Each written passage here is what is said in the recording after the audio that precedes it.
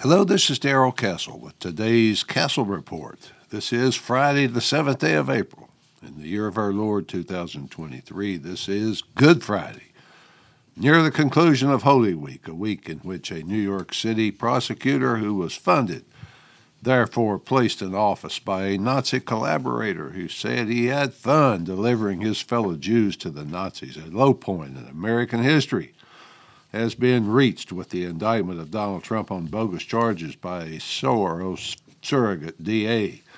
District Attorney Alvin Bragg fulfilled his most important campaign promise, that was to get Donald Trump. I'm going to get him, he said. Yes, it appears the fix was in from the get-go, but nevertheless, Donald Trump now faces 34 felony charges. The position of District Attorney is an elected office in New York City, and to win elective office in a massive city, one must have money to fund a campaign, and to get his message out, the honest candidate will take his appeal to the people and ask them to support him if they like his message. Some, however, choose to go the route of accepting their money from Nazi collaborators and advocates of mass murder. That's what Alvin Bragg decided to do. The video of Soros admitting that he helped the Nazis hunt down his fellow Jews, then laughing about it, saying it was fun, still available on YouTube, I believe. According to Colonel Douglas Macgregor, Soros also pushes for direct war between America, NATO, and Russia, because Russia is the last country with an Orthodox Christian culture. Therefore, it must be destroyed. Yes, folks, that's the man Alvin Bragg went to for money. That's the man who helped put him in office to fulfill his campaign pledge. What does all that mean for the rule of law, already severely under threat in America? The rule of law is most importantly a belief that no one is above the law, that it will be applied fairly and evenly to those who are accused, no matter how you feel about Donald Trump, whether you hate him or love him.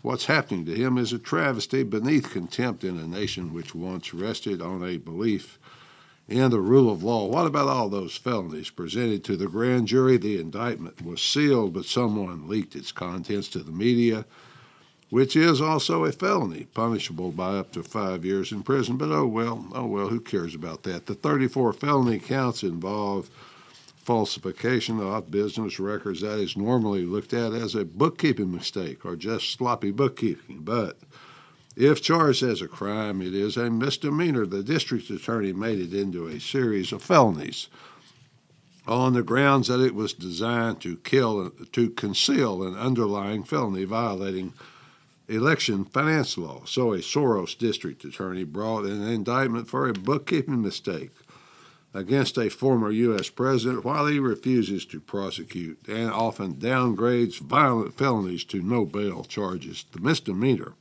if anything, was for supposedly characterizing money legally paid to Stormy Daniels and others for a nondisclosure agreement as legal expenses. She turned out to be an extortionist, for which he sued her and he won. He is also accused of making payments to the National Enquirer to squelch a story. Stacking is the second of this prosecutor's skirting of the law. That is, the process by taking one crime, breaking it into as many pieces as possible to get more crimes. The crimes are just made up in the mind of the prosecutor, who doesn't bother to hide his preconceived prejudice. It is warfare politics, not justice. It should be beneath a lawyer's dignity, let alone the dignity of a district attorney. For the sake of the nation, someone is going to have to address the double standard being applied here. The concept of the rule of law, a once tiered system of law that has existed since the Magna Carta, are both at stake. Let's look for a moment at the double standard. Hillary Clinton, who maintained an unsecured private email server processing classified material, who destroyed tens of thousands of emails, all potential evidence. As well, she destroyed physical phones, BlackBerry devices. She operated the server out of her New York kitchen, apparently to avoid Freedom of Information Act requests. That is a crime in itself, a crime designed to avoid the discovery of other crimes. She also paid money, campaign money perhaps, for the fabricated Steele dossier and its total fabrication of the Trump as Russian agent lie. This may be the first indictment of a former president And it may have all those George Soros Democrats salivating, but perhaps it will not be the last. Perhaps next up is the Hunter Biden case. Perhaps Joe Biden will have the opportunity to watch his surviving son spend a few years in federal prison. Perhaps Joe Biden will just be waiting for when he is defeated in 2024 so he can join Hunter in federal prison, or perhaps he will see the handwriting on the wall, just pardon everyone once Joe is out of office. Perhaps some obscure DA will decide he wants to just get him, thanks to George Soros and his surrogate, Alvin Bragg. Pandora's box has been opened, and now it's game on for political opponents. Perhaps an elderly retired Nancy Pelosi will be indicted for insider trading. After all, Martha Stewart went to prison for less. Perhaps some prosecutor will start combing through the financial records of the Clinton family, find payoff money to unsavory characters. What about all those Democrat members of Congress who are constantly accused of doing things for which we are expected to just look the other way? My point is that a line has been crossed that can never again be uncrossed. Yes, folks, this is weaponization of the justice system. Against a political opponent, it reeks to high heaven with unfairness. The criminal establishment, now in charge, from Soros DAs to the CIA, the FBI, the Democrat Party, use law only as a weapon against their opponents. What about the media? Couldn't the media do something? The New York Times, the Washington Post, with their armies of Ivy League reporters, could they help investigate this non-crime? Don't make me laugh, folks. The media, especially the part of it I just mentioned, are virtually a wholly owned subsidiary of the establishment I also just mentioned. It is virtually impossible to have a free society without a free press and an independent media. In fact, it is useless to say something isn't fair without an independent media to investigate and report, but unfortunately, in America today, the only function of the media is to support and reinforce the official lies. The media wants this high-profile case. They want it, just as the elite does, because it reinforces repression. Tells us all the opponents of the regime, be careful, because you could be next. Yes, sometimes we play the "but what about" game. But in this case, it's so obviously a weaponization of the system that it's supposed to be fair, that it brings out both rage and sadness. War is politics by other means, as von Clausewitz said, so I suppose everything is fair once war is declared. It all becomes just a desperate fight for survival. So, in that light, in full knowledge of what it says about the leadership of this country, I play the what about game, the what if game. At least momentarily. What about just a couple of weeks ago? The House Oversight Committee, which now is Republican-led, revealed that the Biden family had, through an associate, received more than $1 million from a Chinese energy company. You probably are aware, folks, that in China, all corporations are just arms of the Chinese Communist Party. Joe Biden's brother, his son Hunter, his deceased son's widow, Hallie, received significant funds, as did another account, simply named, quote, Biden. Could that account be owned or directed by the big guy? It's very interesting, indeed, how easily, without a care in the world, the Biden family just shrugs off all these allegations. The Democrat media refuses to look at it. The White House just circles the wagon, secure in its protection by the media cavalry, which is always just over the hill. We have years and years of breathless reporting on the Trump, Russia, Hillary Clinton invented lie, but stone silence about the Biden-China connection. The president has financial ties to a rival communist superpower. Oh, well, folks, nothing to see here. Just move along.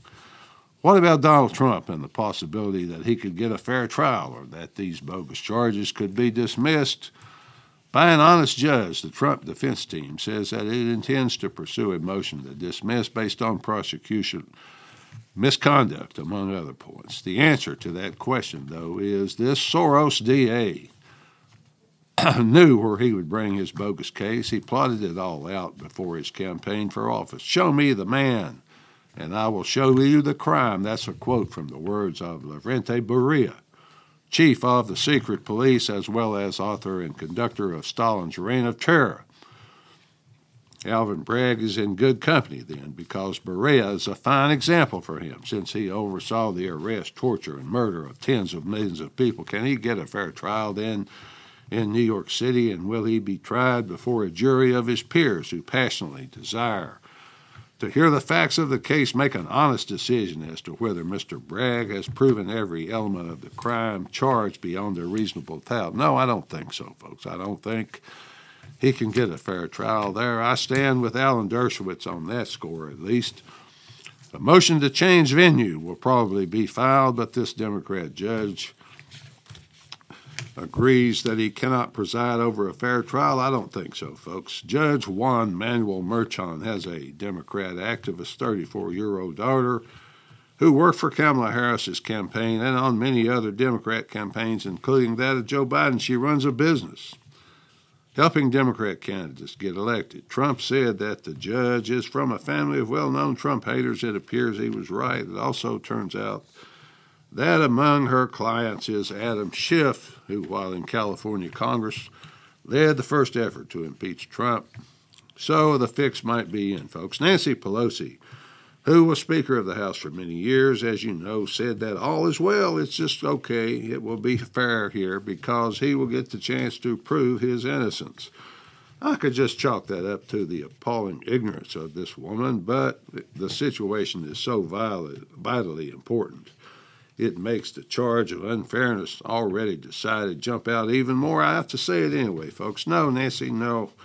This is still America despite all your efforts. And in America, he does not have to prove his innocence, but instead the Soros-funded surrogate DA must prove every element of the offense he charged beyond a reasonable doubt.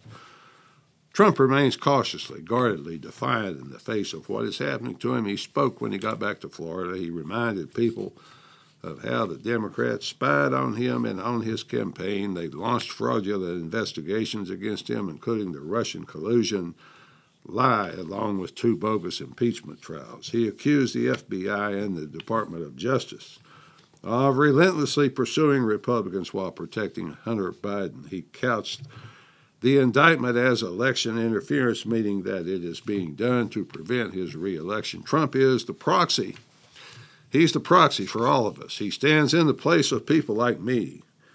And he is right when he says they are coming for me, but the real message is for you. The Republican elite wants rid of Trump almost as much as the Democrat elite because they are totally sold out to the neocon warfare regime. Trump is the choice of ordinary men and women who are powerless. We owe him a debt of gratitude for one thing, if for nothing else, and that is he revealed very clearly to us that the elite from Washington's swamp, despite all dignified titles such as the FBI, the CIA, the Department of Justice, and the like, are totally corrupt and cannot be trusted and should not be respected. Finally, folks, the Democrat and Republican elite have us on a course leading to nuclear war. Trump can position himself as the anti-war candidate, opposed to the coming nonsense war if he does this. Who knows? Maybe he could win. But then, no, I don't think so. That would be impossible because he opposes the elite war machine. It is virtually impossible for him to be elected again. I didn't say nominated, folks. I said elected. At least that's the way I see it. Till next time, folks, this is Darrell Castle. Thanks for listening.